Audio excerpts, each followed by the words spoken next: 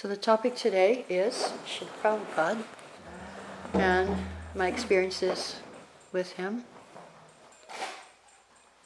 So we'll go back to the year 1970 in Boston.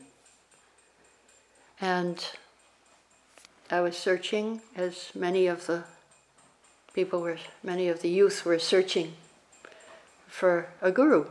Actually, I was searching for a guru. Many people were searching, but they didn't know what they were searching for. But some change from the status quo. We understood that we couldn't live the life that people were living in America at that time. And we wanted an alternative. So, and we were into revolution. So, but I understood, I already saw that this revolution that they wanted was useless because the people, they want to change the government or whatever, society, but they themselves didn't want to change themselves. They would be just the same as the other people if they got control. So anyway, I was searching for guru, and I was trying out many different gurus. There were so many in Boston. It's a big college town. Lots of universities there. Harvard and Cambridge, I think. Anyway, yeah, there's a lot of... So I was searching, and so I tried a few Zen, I tried yoga, I tried this one, Maharishi. Maharishi, he charged, that time it was much cheaper, it was only $35 for a mantra. I don't know, I think it's a few hundred now. I don't know how much the mantras cost nowadays. But yeah, I did buy one. And he said that you would become God in 6 months.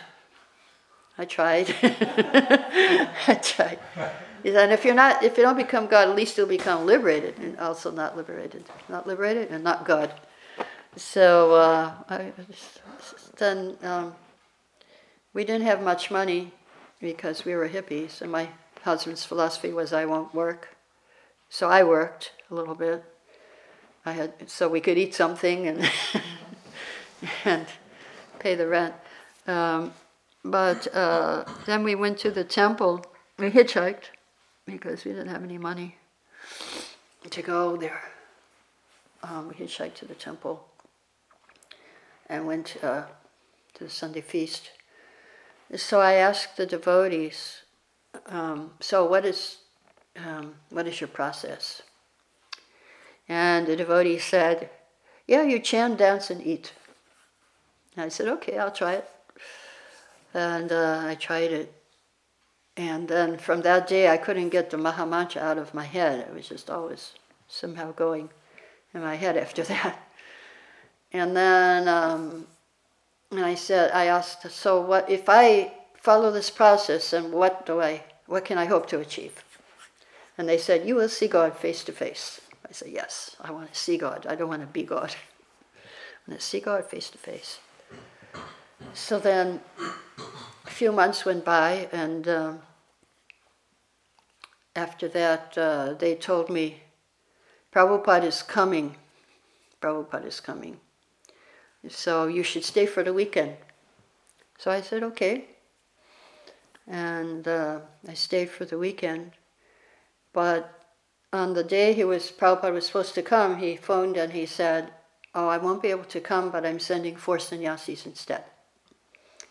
So one of those 4 sannyasis was Vishnujan Maharaj. And he took us out on Harinam day and night, and I was so happy. I said, why should I go back home? I said, I'm so happy here, why should I go back? I went and said goodbye to my husband and joined the temple. But he joined 2 months later because he couldn't follow his philosophy of I won't work. The devotees didn't work, we were just on Harinam the whole day, so he wasn't. If he joined, then he could follow his philosophy also. But he was also, he accepted the philosophy of Krishna consciousness. And so, but one thing I learned from that experience was that if you're hesitating to take the next step, then when I was hesitating, then Prabhupada would push me. So Prabhupada, though he didn't come, he said he was coming, and that was enough to make me become a devotee and to give up everything and just join is what we had to do in those days. You couldn't live outside. To be a devotee, you had to live in the temple. So everybody was in the temple, grihastas, brahmacharis, sannyasis. So, that was one lesson I learned.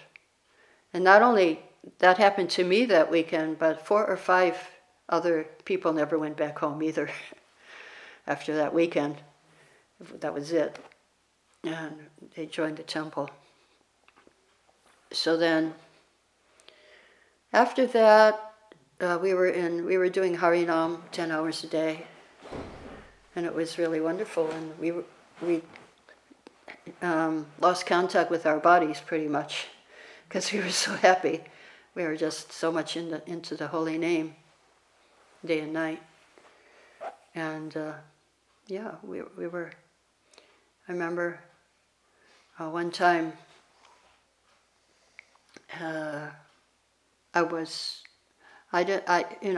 somebody looked at me and said, "Oh, you don't look well. Are you sick?" I said, "Yeah, I'm not sure. Maybe I have a fever, or maybe it's ecstatic symptoms." Because that's how we were. We couldn't connect with our bodies. Even if we were sick, we couldn't tell if we were sick or not. That's if you go out every day for 10 hours on Harinam, then that could happen to you too. And we felt very, very happy. And I remember also I asked a question to one devotee, Pradyumna. He was a Sanskrit scholar. So he was telling me about all the levels from Shraddha to Prema. So I asked him, "So what level are you on?" And he said, "Ruchi," which is a very high level, And we all thought we were on Ruchi, actually.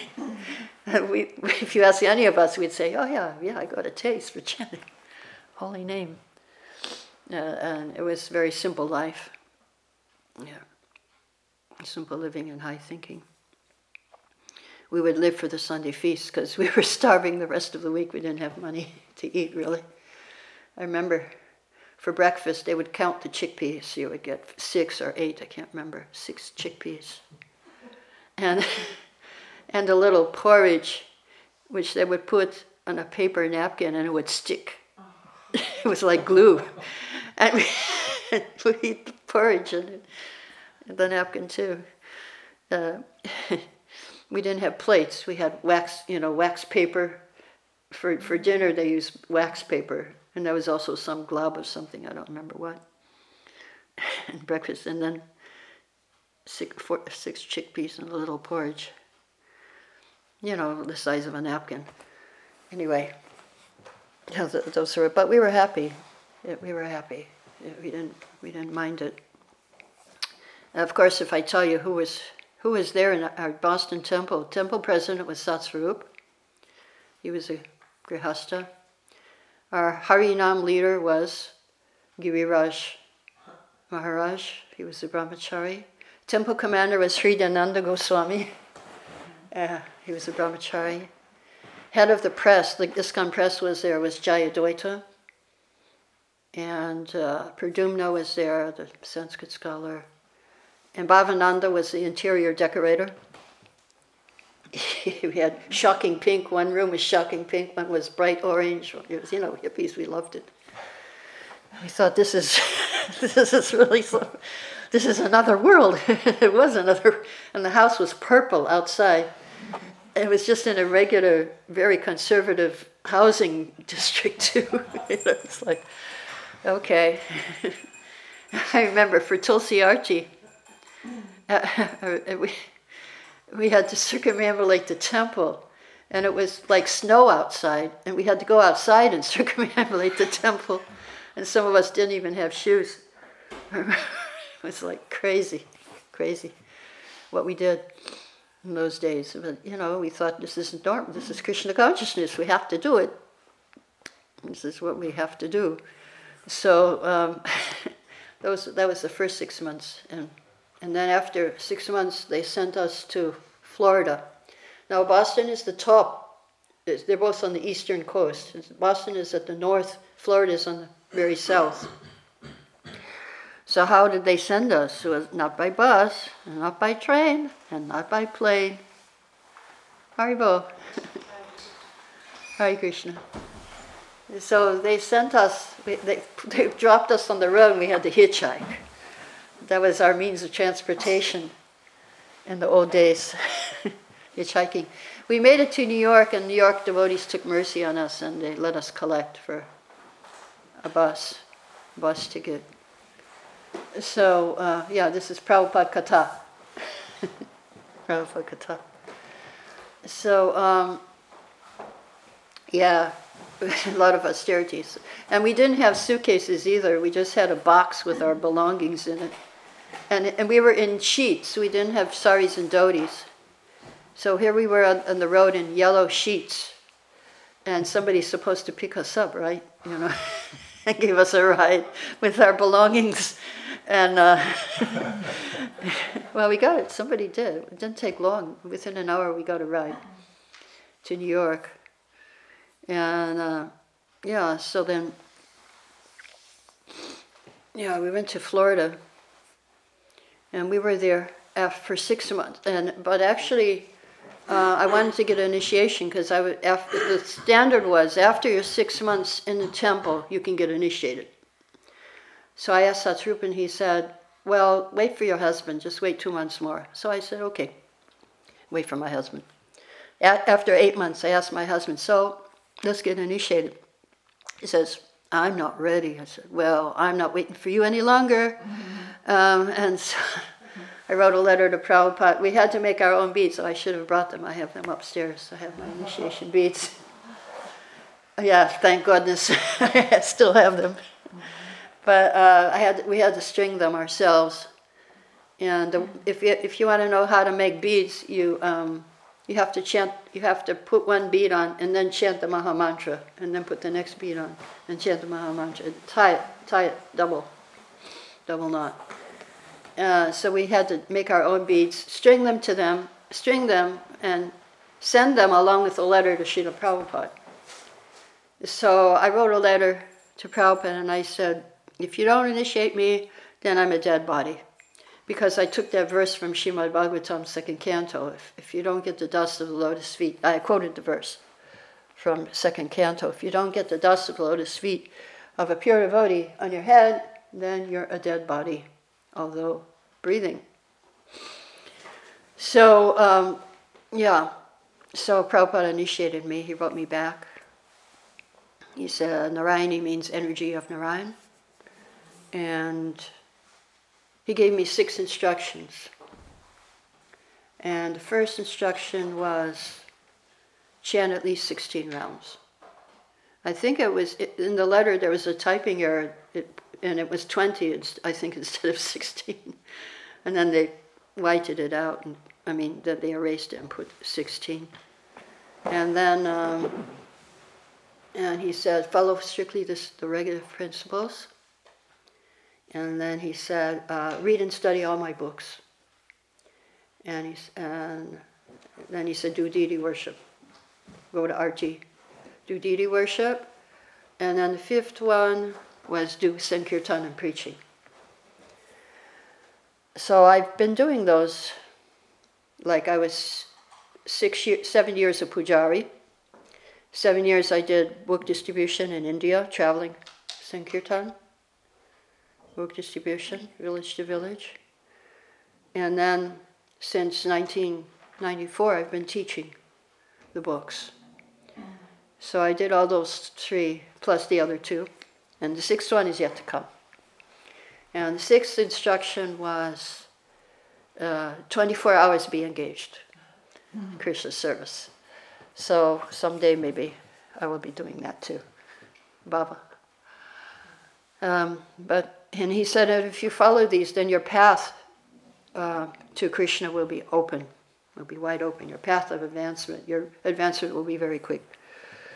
So those were his instructions. And then a few months later, I got another letter out of the blue telling me how to follow those instructions. It requires a special attitude. And the attitude, he said, depends on three things: sincerity, enthusiasm, and cooperation with other devotees. So two are personal, and one is like, you have to do it all together. You're just not the only one in here, in this movement. You have to cooperate with others. That was hard. Still trying to cooperate.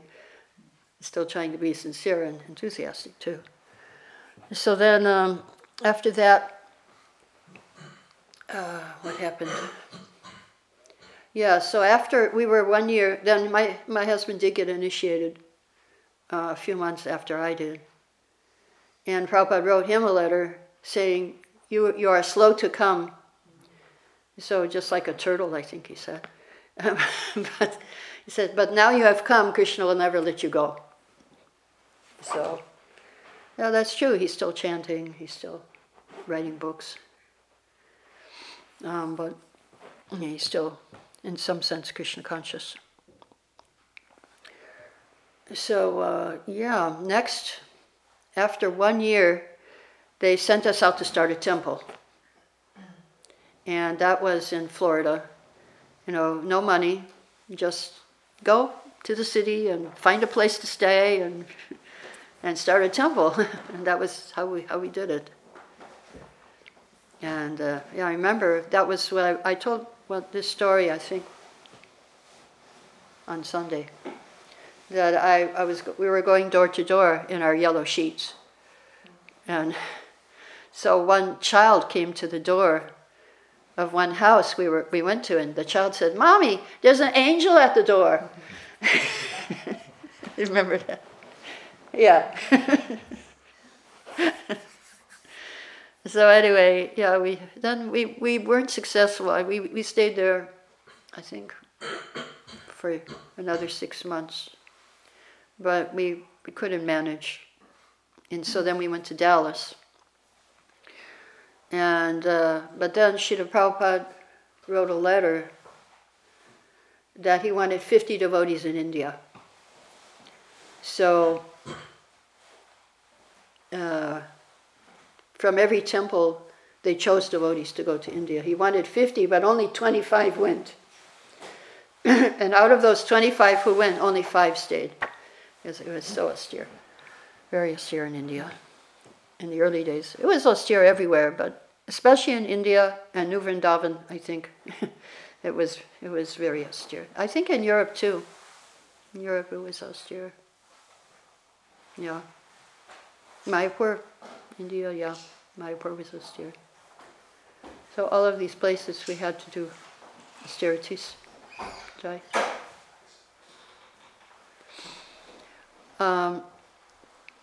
So, where was I? Yes, in India. So it was Satsvarupa again, and we thought, oh my God, how is he going to send us to India? So again, we had to hitchhike. Then we got to New York. I don't know, remember how we got to New York. Hitchhiking somewhere up the way, maybe they let us collect. But when we got to New York, then they let us collect for our tickets. Jai, Radha Govinda. And the ticket, within 3 weeks we got the money. We were just distributing this little pamphlet on chanting Hare Krishna. It's still available, I think, in America it's available. Just a few pages pamphlet. We were asking 25 cents for it. And within 3 weeks we got our fares. It was $300 each, one-way ticket. We got one-way tickets because Prabhupada told us to go, but he didn't tell us to go back, so we didn't go back. We stayed since 72. That was 1972. And we got there to Bombay. We landed, and we were there for Mangalarti, and that night the deities' jewelry had been stolen because the deities were living in a tent. Devotees were living in a hut. The men devotees had a hut. And the hut was multi-purpose. It was the men's ashram, it was prasadam room, it was kitchen, it was the office, it was everything, all in one. But it was a real hut. Rats running everywhere. Ladies' ashram was up on the roof of a building, and it was summer in Bombay, pretty hot. Anyway, what to do? So there we were, we landed in Bombay. And I think I told this story before many times. That first day I was there, we were eating our prasadam, and there were these huge rats running across the rafters. And I was hoping that he wouldn't fall in my plate. And he fell, but not in my plate, someone else's. I was happy. Shouldn't have been, but it was the guy who was protecting the deities at night and fell asleep. And thieves came. So, and our drinking water was this clay pot with a lid, and you take off the lid and all these bugs would fly out from it. And we were all sick. I got urine infection. Within a few days, you would just be sick. You couldn't live in those conditions. We were really sick. We were so sick they sent us to Calcutta, which was really Krishna's mercy. They needed pujaris there, so they sent us to Calcutta to be pujari. And then we got on Radhashtami, we got our Gayatri initiation, and we became pujaris. So Calcutta was it was austere, but at least we had a roof over our head. I was happy about that. There was no electricity and no water. But everything else was beautiful. The deities were beautiful, and the seva was nice. Seva was 20 hours seva, 4 hours sleep. So, yeah, I mean, here I dressed morning and evening. And I bought the flowers during the time I was dressing. I had to buy the flowers, haggle with the flower walla, do all the vases. There was like 6 of them. And I didn't have to dress the other deities, but yeah, everything we did. And then I had to do 4 artis, all the big artis, Mangal arti, noon arti, and wake up the deities in the morning, put them to sleep at night, and at noon, and 4 o'clock arti, and evening arti, all the big artis I had to do. And plus manage, if someone didn't show up, I'd have to do theirs too. Only thing I didn't do was cook, except I made sweet rice, that's the only thing. I had this little electric stove. Of course, we did have sometimes electricity.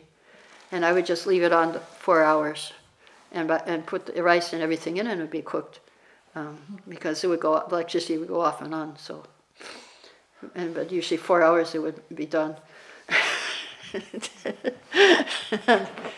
That was my only cooking. We did have a lot of good Indian cooks. That we did have. We didn't have pujaris much either, One for Jagannath, one for Lord Chaitanya, one for the small deities.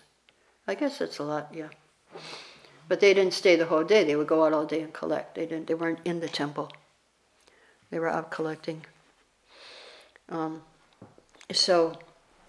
Prabhupada would often come. And there was a window behind the deities. And things would come in the window. We had bees coming. On Radha Govinda's altar, we had bumblebees. And they would fly around, and they would land in these lotus flowers. I had 144 lotus flowers every day, 144 roses every day, 50 garlands every day. We didn't have to make the garlands. We had a flower man. I had one man donating 50 garlands. Roses, gardenias, 4 kinds of champa, and other flowers, mogra. That was our opulence of flowers. So the bees would come every day to the flowers, the bumblebees on Radha Govinda's side, and the small bees on Jagannath's side. And the small bees would sit on the garlands Just like in the spiritual world, description is the bees are sitting on the garland, so we could see that every day. And we had the spiritual world. We had Vaikuntha on one side and we had Goloka on the other. And the Goloka bumblebees were coming, and the Vaikuntha small bees were coming on Jagannath's side. And bats were coming, all, birds were coming, everything was coming. That window. Now they closed it up, they have AC. But in those days we had quite a few things coming in that window. And then of course we had animals too. We had cats, and the rats were the same size as the cats. And because if I was up late at night, I was up till 10:30. So by 10 o'clock, the rats would come out, and you'd have to let them, pass before you would take the right of way. They were really big, but they didn't. I only got bit once because I was sleeping out on the roof, and that's where they go. But I didn't get any disease or anything. I figured, they get lots of prasad, so they're probably okay. Anyway, so Prabhupada would come to Calcutta every time on his way to Mayapur and back from Mayapur. And he did comment on the bees. He said, when the bees are coming to the deities, that means Krishna is pleased with the worship. So the bees were coming. I'm sure Krishna liked the flowers. He liked all the flowers that we had.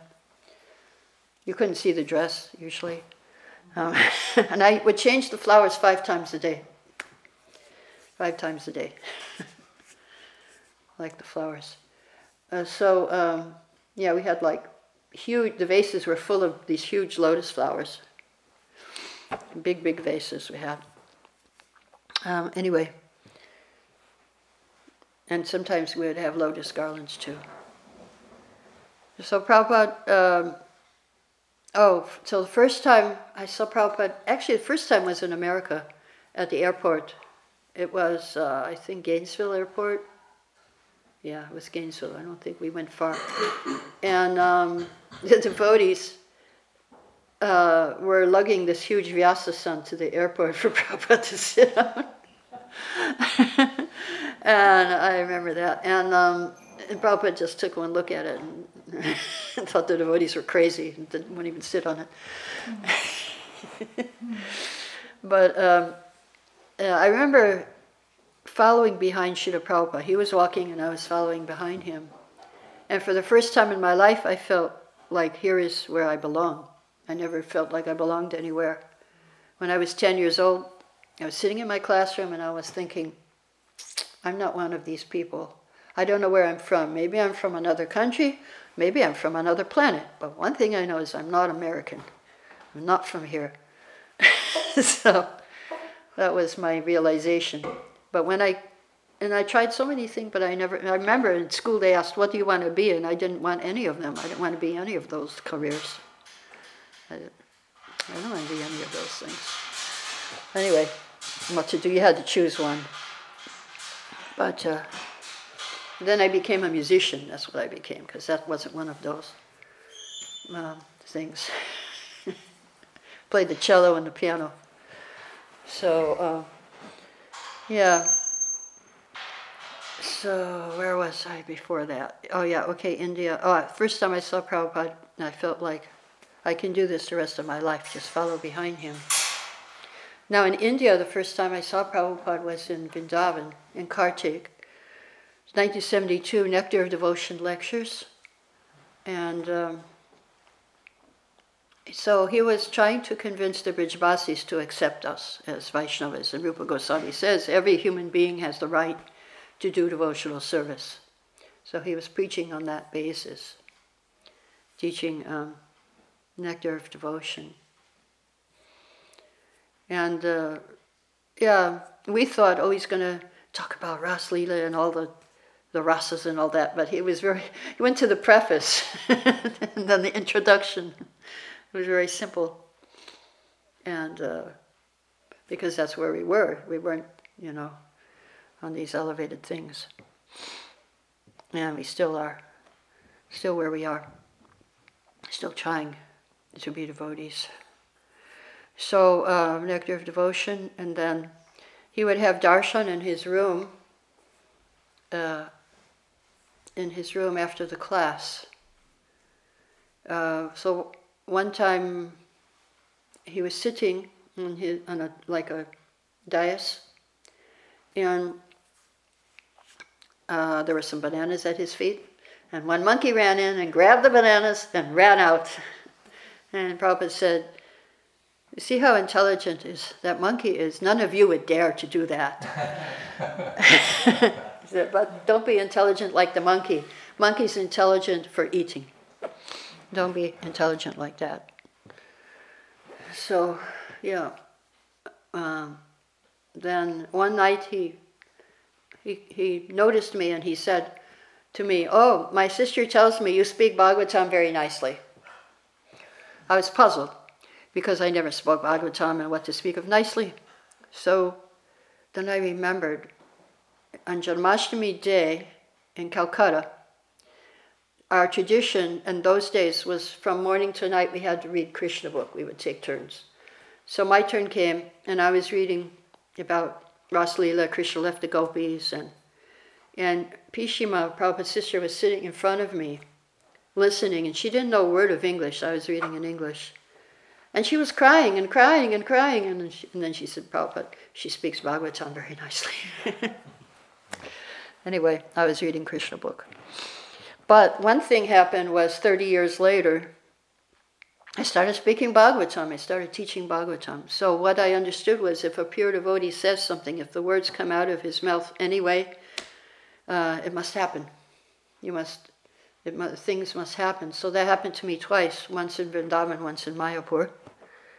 So then later on in Calcutta, Prabhupada came, and he was on his way to Mayapur, and the Sanskrit scholar Pradyumna, he noticed me, and he said, "Oh, Prabhupada wants to translate Chaitanya Charitamrita. He needs somebody to type, so all you have to do is learn how to read Bengali, and we're going tomorrow." I said, "Okay, no problem, I'm coming." And they gave me the Bengali book, and I learned the Bengali script, and off I was the next day with Srila Prabhupada to type Chaitanya Charitamrita. Same thing happened when I joined the temple. Everyone expected that you could do anything. There was nothing impossible. Impossible was a word in the Fool's Dictionary. So when I joined the temple, they said you have to type Bhagavad Gita. The Bhagavad Gita for Macmillan Company, we had to do the typesetting. So you have to learn Sanskrit. You have to learn to read Sanskrit. So they gave me the Isha Upanishad, back of the book, and say, "Here it is. Now you just put from when you read it in Sanskrit, you type it in English." So that was the first day I joined, because I knew how to type. And that was another thing. That typesetting machine was going 24 hours. They had a schedule, 24 hours a day. So I had, besides 10 hours of Harinam, I had 4 hours on the typesetting machine too. Typing.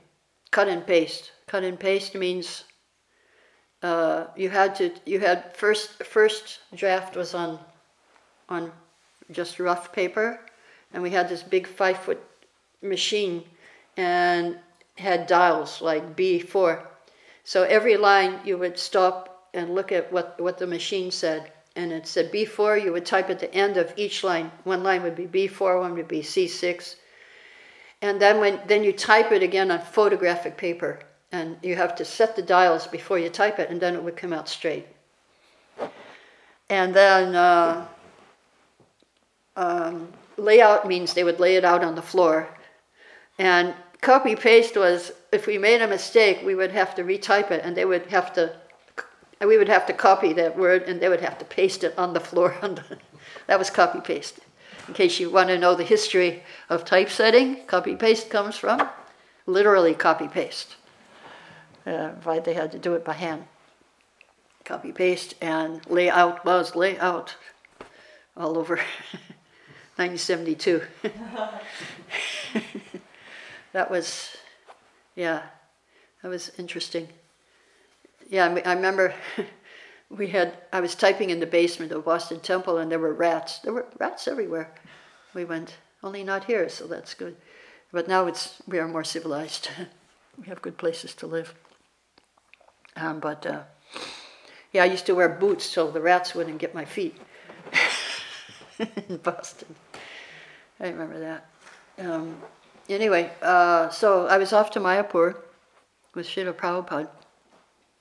And again, austerity. We were living in the Lotus building while it was being built. It was under construction, and we were living in it.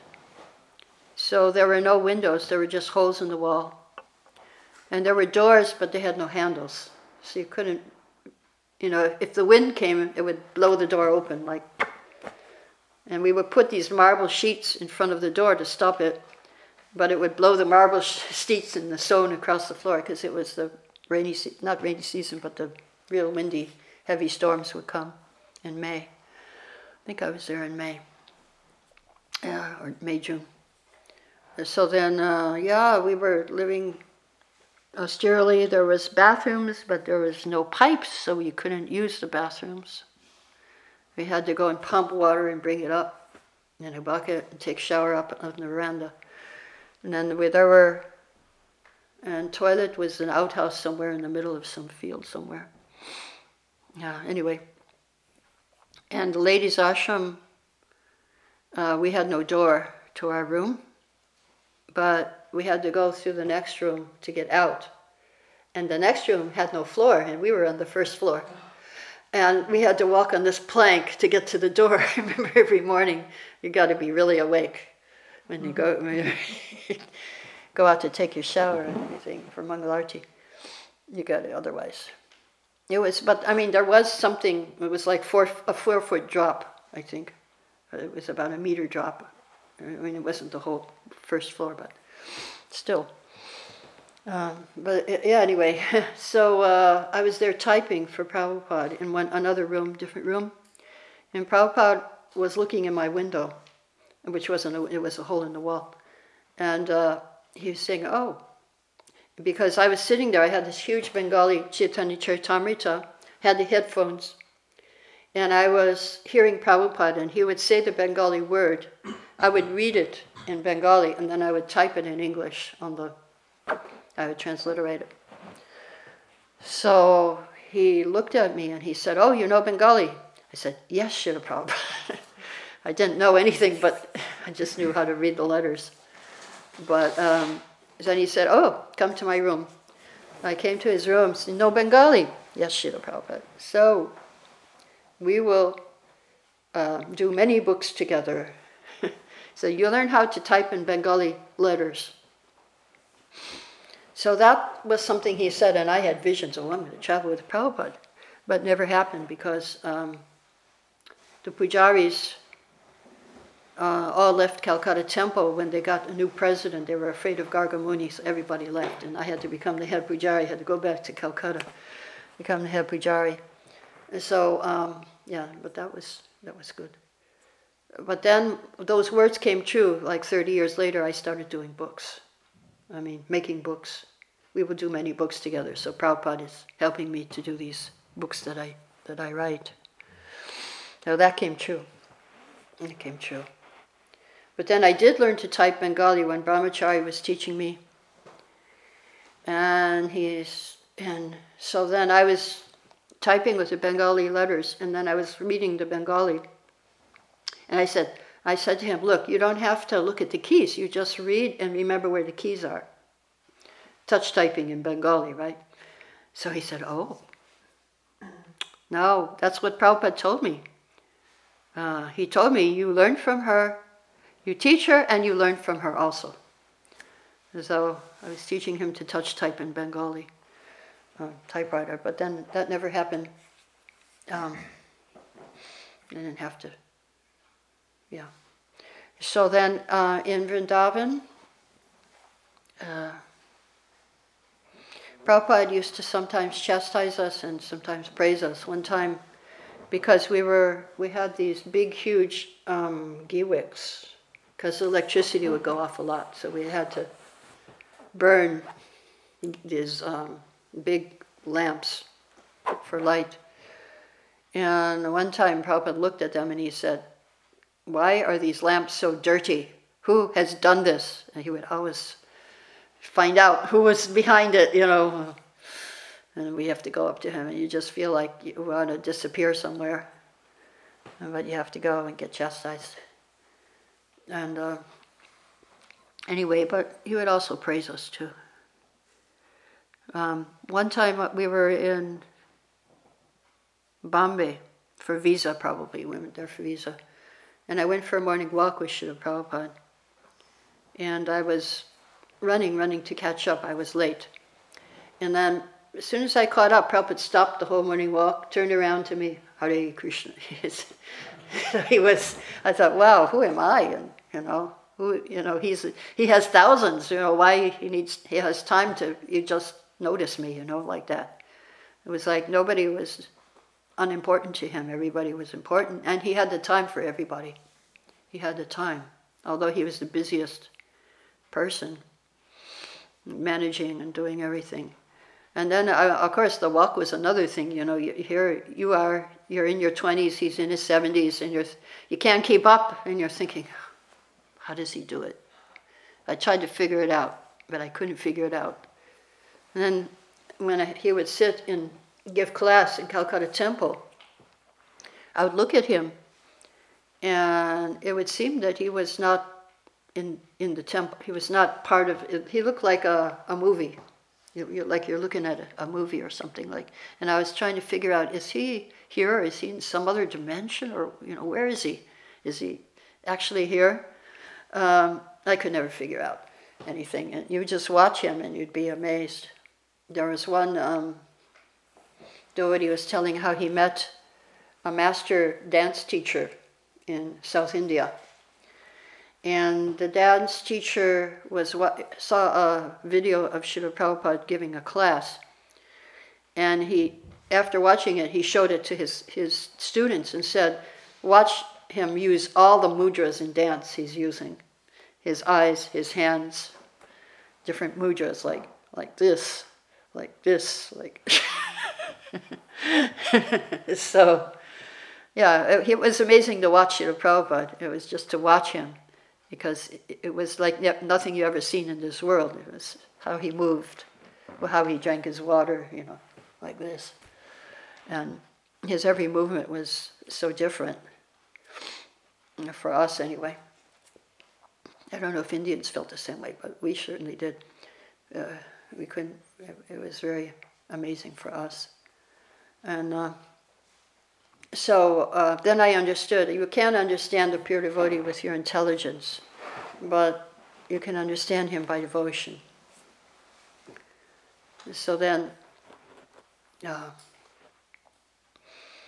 back in Calcutta, Srila Prabhupada, one time it was Darshanarti, morning time, and Prabhupada was, I think he was on his way from Mayapur. There were like 10 sannyasis with him. And so they opened the deities, and that particular morning I had more flowers than usual. Someone had come and donated flowers during darshan, more than what I had, and so I covered the whole altar and did a huge decoration, much more than usual, and Prabhupada really liked it. And he called my husband and I up after darshan, before class. And there was, all the sannyasis were surrounding him on around the Vyasasana. And he said, thank you very much for worshipping the deities so nicely. And so afterwards, one sannyasi came up to us and said, did you hear, when you're offering obeisances, did you hear what Prabhupada said? We said, no, we didn't hear. And then he said, Prabhupada said, be blessed. So, whoa, we got the blessings. So we were really happy. But then the next day I understood, well, okay, I got the blessings yesterday, but now I have to earn them again today. It's not like you got the blessings and you retire at the age of 25 or 27 or whatever I was, I don't know, age 27. And you have to keep earning the blessings every day. Yeah, that is spiritual life. It's eternal. And you're eternally earning the blessings of the spiritual master. Always.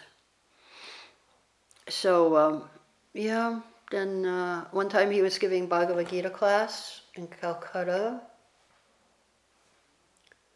And it was Avachananti Mamudha Manashim Tanavashitam, that verse in the 9th chapter, how fools deride me when I appear in this human form. So he was giving Gita, and the men had the books, and they were saying the verse, and then it was ladies' turn. Ladies didn't have any books, but I said it by memory. And Prabhupada was so happy, and I knew the verse. He wanted us to know the verses. So that was cool. Anyway, we just wanted to make Prabhupada happy. That was our life. He loved us, and we loved him in return. So we would just do anything, because he was doing so much more austerity than we were doing. He was traveling, he was writing, he was walking faster. I mean, we couldn't, he was a yogi. He was a spiritual, he was in a spiritual body, and so he could do things that beyond the laws of material nature. I didn't have experience like that. Some devotees did have more experience, how he was floating, how his feet weren't touching the ground, and he didn't make footprints when he would walk in the grass or on the beach. So, but I didn't have those miraculous ones, but it was enough. I mean, just for him to be with us. We didn't need miracles, although he could do miracles, and some devotees did see that. I know in some airport, especially when he would come to the airports, some devotees said that he didn't, on the elevator he was floating down. A couple of devotees saw him like that. He didn't really touch the elevator, not the elevator, the escalator coming down. Anyway, and some devotees saw his effulgence, and one devotee thought he'll test his aura, and then he was just blinded by Prabhupada's effulgence, and he tried to see. And so, Prabhupada was very extraordinary. And of course, but the most extraordinary thing was his compassion for us. He didn't know us, but he gave himself for us. And so that was amazing. And he's still with us. And I had experience after he left in Vrindavan that I came there in 93, but I didn't know what my next service would be. I had been Pujari, I had been book distributor, and then I had been mother for 7 years, and my son went to Gurukul in 94, and then I was like, okay, what do I do now? So I thought, okay, until I figure it out, I'm just going to chant and read the books. So after a few months of chanting and reading, I got the inspiration from within that I should teach, because I read the books, like by that time, I read all the books maybe 10 times, all of them. We didn't have any books in India, so I used to beg them from the devotees who would come through Calcutta, going on their way to Mayapur for Gaur Purnima festival. I would see anybody with a book, I would beg it. I got the full set of Srimad Bhagavatam and Chaitanya Charitamrita that way. I would just beg the books. So I had the full set, and I had read it many times. So then I got inspiration, I should teach. But then I wasn't sure. I wanted confirmation from Prabhupada. So one day I was searching. I went to the Samadhi in Vrindavan, and there was one tape playing. Prabhupada was speaking. When I went in the door of the Samadhi, Prabhupada said, "Do you think the deity is made of stone?" And I looked at Prabhupada. I said, no, Prabhupada, you're here. And then the lecture went on. Do you think the Goswamis were worshipping stone? No, Prabhupada, you're here. Okay, but I'd like to have some more personal confirmation that this is the service I should do. So then I walked into his house, and they have these letters. And I picked up the letter. I said, maybe some message is here for me. Sure enough, there was a message. And the message said, now you are one of my senior disciples. I'm depending on you. You have learned the art of Krishna consciousness. Now teach it purely for the benefit of others. Okay, confirmation. And the astrologer confirmed it too. And devotees confirmed it.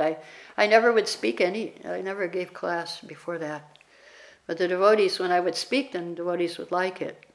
So I thought, okay. So then after that, I thought, how am I going to do this? Because ladies don't speak in the temple, ladies don't speak in VIHE. How am I going to speak? So I thought, well, I have to do it. So then I just started in my room where I was living outside and having Bhagavad Gita class. And then the chowkidars, the guards said, you can't bring outside people here. This is a private house. So then I started teaching on top of the guest house of Krishna Balaram Temple. And then for 1 year I did that. Then finally I got a place where I stay now. And for 2 years I was teaching there. And then after that, VIHE opened up for women, 1997. They had started women's. Before you couldn't take the courses. You could go for the Kartik courses, but you couldn't take Bhakti Shastri. So, yeah. So I had my own course going in my house. Yeah, so, but what I learned was, if you get an order from the spiritual master, I felt like I got the order, then, it doesn't matter if you have facility or not, you have to make the facility. You have to just do it. That's my philosophy. Okay, facility or none, you just make it. You just have to do it, and facility will come. And after that, I taught 1 year, I taught the women, and then I taught the next year, 98, that was 97, I taught the women. Or maybe it was 98, I can't remember, it was 97. And then the next year I had to teach the brahmacharis, because I taught the men's Bhakti Shastri because the teacher didn't show up. And then after that, I started traveling all over Europe teaching Bhagavad Gita. So it happened like really fast. That 98 was my first, and I came to Belfast in 98. And Inish Rath I came in 99. So yeah, I just did it, and the facility followed. Europe was open for me, and the whole world was open. I could just. So you just have to. If you get an order, you just do it. Don't think, I don't have the money. I don't have the time. I don't have this. I don't have that. You just have to. Okay, just do it. And so Prabhupada is still here with us. He's here in this temple. You're very fortunate to have his deity. You can pray to him, and he will give you guidance. So today is, what is today? It's a fast day? It's Bhakti Vinod? Disappearance? Disappearance, and also Gadadhar Pandit disappearance. Gadadhar, it's two? Two of them. Gadadhar and Bhakti Vinod. Right. So anyway, I won't talk about them because I spent the whole time. But still we can pray to Gadadhar and Bhakti Vinod today for blessings to carry on our devotional service. So we'll stop here if there's any questions at this point or comments.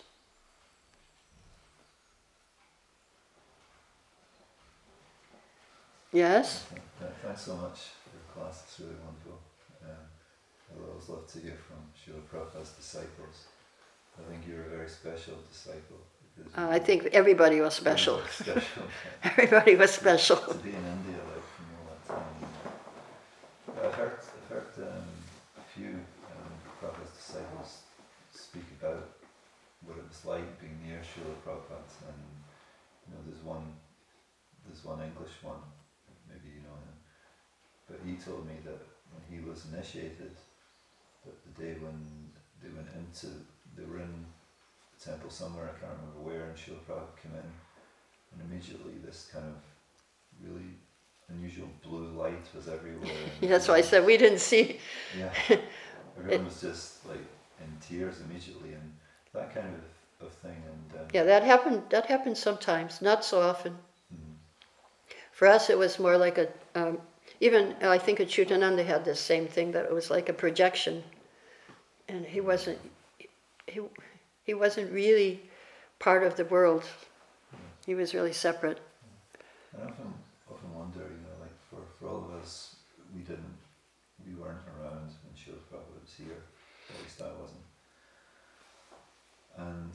it seems like as a movement, without that, sometimes it can seem that the whole thing about Srila Prabhupada gets lost. Right. Sometimes. Yeah. So you're asking about now, Prabhupada did show miracles sometimes, but that wasn't the basis of his teaching. No. You know, the base, and everybody can experience Prabhupada like that. I think there was one of our gurus who was not a Prabhupada disciple. I think the Russian guru. He had, I heard that he had experience not of Prabhupada but of seeing the spiritual world, and so that's open for everyone if you connect with Srila Prabhupada, if you have that connection strong. You just have to make that connection. You have the connection through your guru, but at the same time you can make a personal relationship with Srila Prabhupada too. And he can help you. Actually, the real miracle is change of heart. and then when you change your heart, then the whole spiritual world will open up and everything will open, and your relationship with Krishna. And so that's what, when people said, why don't the Indians would challenge him, why don't you show miracles? And he would point to us and say, this is my miracle. So we should expect that miracle in our lives. That's what we should be expecting. A miracle of change of heart, melting the heart, and that. Mm-hmm. Sometimes there's a lot of negativity about present day ISKCON. Mm-hmm. I'm just wondering, if you feel that it is actually doing very well? Yeah, I feel like the negativity is that Kali is entering and challenging. Whenever you do something good, then there's going to be opposition. There was a lot of negativity when Prabhupada was here too. There was they were kidnapping devotees and trying to brainwash them and torture. They were torturing devotees to give up Krishna consciousness. So there was a lot of negativity. I think now the problem is it's more inside the movement than outside, or maybe equally. I think outside it's getting better and inside it's getting worse, but that's inevitable. That as we grow and include more people and expand, then negativity will be there, and that's the negativity of Kali Chela, Kali entering. So Prabhupada talks about that in Chaitanya Charitamrita, Kali Chela. You dress like a devotee, but you're an agent of Kali. And so that is there. And it was there when Prabhupada was here too. People would join just to steal something from devotees, or not so much, but they would join for something. But that has to be purified. There is still a lot of devotees who are following purely, so that has to be increased. We have to see the good and be. Actually, whenever Prabhupada somebody would criticize in the movement or the devotees, Prabhupada would always say, "You be the example. You have to be the example of what you want to see." So that's what we have to do. If we see something, then we have to be the example of what we want to see, how it should be. How it should be. We have to be the example.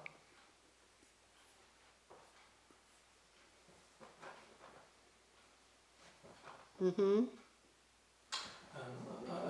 Thanks very much for the talk, Mataji. I have a question. It's not so in relation to today's talk. Is that okay to mention that? Okay, maybe.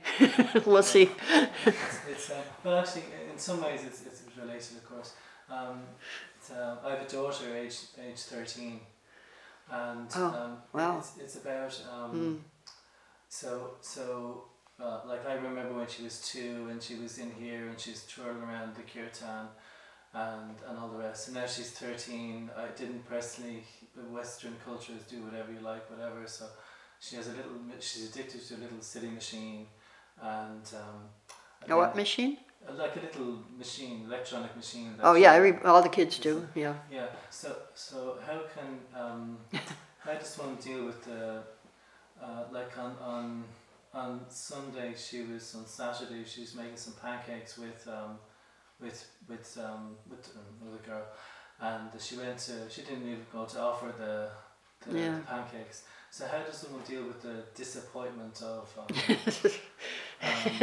yeah, some kids start young. the disappointment of somebody who one thinks one has more should have had more opportunity in a sense, but then doesn't seem interested in coming to the temple or whatever.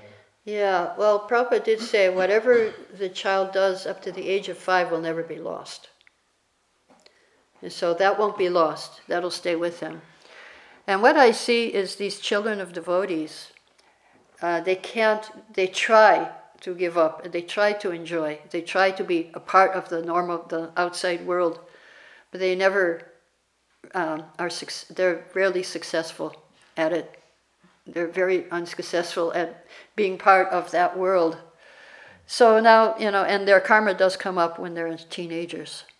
That's when it manifests, all their desires. So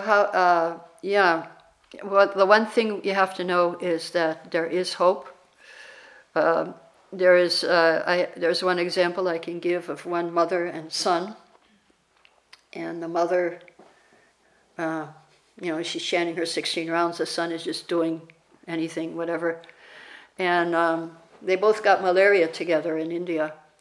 And the mother was going, and the son was going, Hare Krishna, Krishna, Krishna.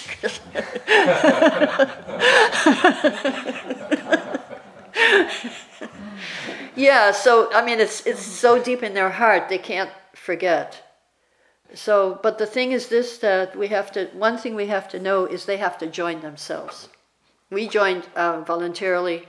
We took up the Krishna conscious movement. It was our decision. So they have to make their decision too. It has to be a conscious decision to join the movement. There's not much you can do except pray, and you can give some of your rounds to them, and whatever. You can pray now. The main thing is association. If they could have good association, that will help. My son now, he's been in America for a long time. He's trying to be American, but he still likes Indian food best, But when he went there, he was just, devotees don't know anything, this, that. But now he's appreciating devotees. He's saying, now I'm living in a good place because I could be with devotees. Before he didn't appreciate. So that's the first sign, a good sign of coming back. And now he's even working with devotees. He got a job, another job working with devotees. He said, it's working with devotees. I said, okay, good. So, any little thing. Yeah, the main thing is offering the food. I have to go and offer. When I go there, I offer all the food. But when I go away, it's... Yeah, they don't, But anyway, you just have to see the good and fan the good. Whatever little good thing she does, you have to, if she does anything Krishna conscious, I don't know, then you have to fan that. But you can't now she's already like an adult, she thinks. Her own person, she's become her own person, so you can only love her and be friendly and try to, help her. Yeah, somebody had their hand, Malati Priya. Yeah, you're successful. Let's hear from Malati Priya. I know they have to join by themselves. I found that some of my children, before they started appreciating the devotees, they went through a phase of saying, we cannot join in the normal life, which means the normal society outside, because we grew up in this weird way. yeah. And so we don't have the connection to other people, and so they blame then their upbringing. They do. They do. Because they have to understand that the miseries are there anyways. Yeah. And it's not due to their Hare Krishna upbringing. Yeah. And when they understand that, then they can start appreciating the devotees again. So when they understand their miseries, Their miseries are there anyways. are there anyways, if they're in that world or this world. Yeah, whether they grow up as a non-devotee or a devotee, the Yeah. miseries So then they come back. there. Oh, so you have experience. Yeah. There's hope. But they might have to be beaten by Maya a little bit. They have to see the miseries and see where is the shelter.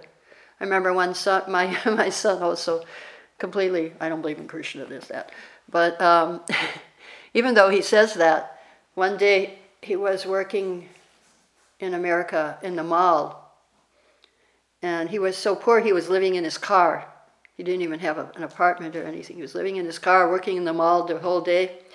And one day he lost all his keys. Means he had no place to sleep. And it was nighttime, and he was wandering around. He lost the keys to the mall. He lost the keys to his car. And he said, then he thought of Krishna.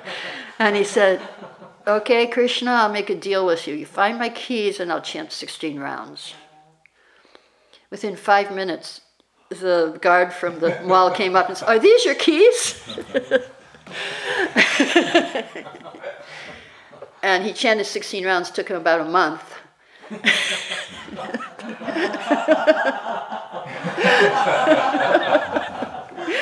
But they can't forget. And he said, and if that didn't work, I would have phoned you and told you to ask Girish.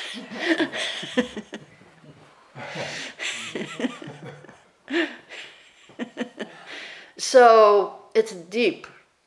They can't get it out. And when they are challenged in the material world, they will take shelter when that challenge comes. Because she hasn't been challenged yet. She just, living nicely at home and everything's there, and she can do her material things too. You can't really stop them. I mean, you can try, but I don't know. I think it's too old already. And then she's going to school. She has all that association, and everybody else is doing the same thing. I mean, I don't know in your school, but in the Western schools, the outside schools, they don't give them books anymore. I don't know about your school. They have to do everything online. Homework is online. You have to look it up. They don't give you the answers. I was so shocked when I went this time to the West, 8th grade. No books. They do that here? I don't know. Some schools. They do that. Yeah, I mean, and they don't, I don't know what they teach in the school, but you have to do your homework online and find the answers on Google. Why do the teachers get paid? Just have Google as your teacher. Don't go to school. Yeah. Anyway, so they're trained up to be plugged in to the internet, to these little gadgets. It's their life. I remember I took my stepdaughter traveling 1 month with me, and one place we went, she couldn't connect to the internet, and she was having withdrawal symptoms. It's like, oh. She was, at that age, I think she was 20, 21, 22. Yeah, when I took her. And that was rough. Austerity, no internet. And we didn't even have mail in India. Even phone, we didn't have phone in Calcutta. Try to make a phone call in Calcutta. And you have to try 10 times before you would get through to somebody. Now it's completely changed. Life has changed. But the result is people don't know how to behave with others. They don't know how to relate with other people. They're just on their phones. Yeah. Yeah, it was just a few weeks ago. She showed me the religion book, and there was 12 world religions, and there was Christianity, and there's little symbols for each one. Christianity and Islam, Hinduism, and something else, and Buddhism, and there was Hare Krishna. Oh, really? With, Wow, that's good. and the tilak symbol. Oh, wow, that was really far She out. showed me that and said, "Look, Daddy, it's Hare Krishna." See? She's trying to please you. Oh, that's really good. That's amazing. Because they always lumber in the devotees with the Hindus usually. Yeah, usually they put us in the Hindus. Now in Sweden and Finland, they have devotees teaching religion in the schools. See, they have for each religion, they have a teacher. So for Hinduism, they have our devotees teaching. That's wonderful. Yeah, there's a regular teacher, regular pay, everything. Yeah. Yeah, just my experience was that for my daughter, Mm-hmm. it's hand of the saints. Yeah, they need association of youth. Association. Yeah, she goes on youth tours, and when she's a little young for that, but when she gets older, can think about sending her with the youth tours. Well, yeah, I'm glad to hear that they just have to, they'd come back. That they do come back, and yeah. That's good news. They might have to go through a crisis. They have to go through crisis. Yeah, because Yeah. something, the life becomes empty. You know, if everything materially is there and everything is perfect, actually. I have a child like that. Everything is perfect, but there's something missing and she can't figure it out. I should be so grateful, but I feel so restless. So restless. And Mom, what is it? You know? What is it? Like, she's coming to that question. Yeah. Yeah. I don't want to mention name, but it's nobody's living Yeah. here. Right. Yeah. Yeah. So I think the next step will be to understand something is lacking. I have a need that I can't fulfill. Where can I fulfill this need? Exactly. And then it becomes it's spiritual need. Yeah. Right now, the little gadgets are fulfilling all their needs for emotional, whatever, social. All their needs are being fulfilled by this little thing. Their education.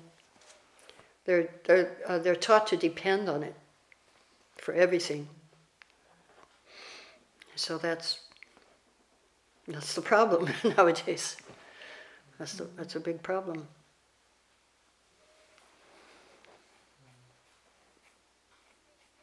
And then the day may come where whoever is in charge of the internet will control you. Like now I was on Facebook, this one, it says they're banning this site, Natural News, which is complaining about different things, ecology and stuff. They're starting to ban these things. So anyway, yeah, we have to be careful. Natural News is now starting to sue Google for repressing. Maybe it was Google. Yeah, they're saying Google wants to control everything. And some people believe Google is God. We had a debate in Bombay between Google and Krishna. They had a debate, two sides. Google is God or Krishna is God? Yeah, Google knows everything. He's omniscient. He's got so many qualities. It's just not beautiful, like Krishna. He doesn't have the beauty. But anyway, yeah. Yeah, I mean, how could they have a debate that Google is God? But it happened in India. Of course, India is the first place to be. I travel all over the world with my Giriraj. The only place I had trouble was in Delhi for carrying on Giriraj. Everyone else is very respectful. All the other places, we know it's a spiritual stone, but you can't carry him on. But they let me anyway. But yeah. And Nepal was the second place. They thought it was one of theirs that I was trying to take out of their country. So I was traveling, fortunately I was traveling Indian Airlines. They kept me detained until, somebody from the crew came, and the crew said, it's ours.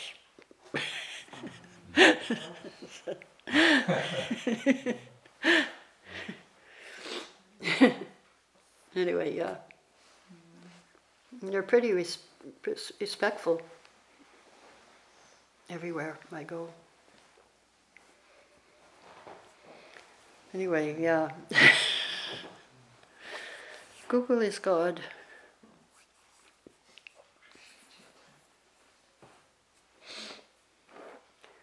Okay, any other question? It's 9 o'clock now, we should have breakfast, yeah. Oh, everybody's fasting today. All right, All glories to Srila Prabhupada, Hare Krishna.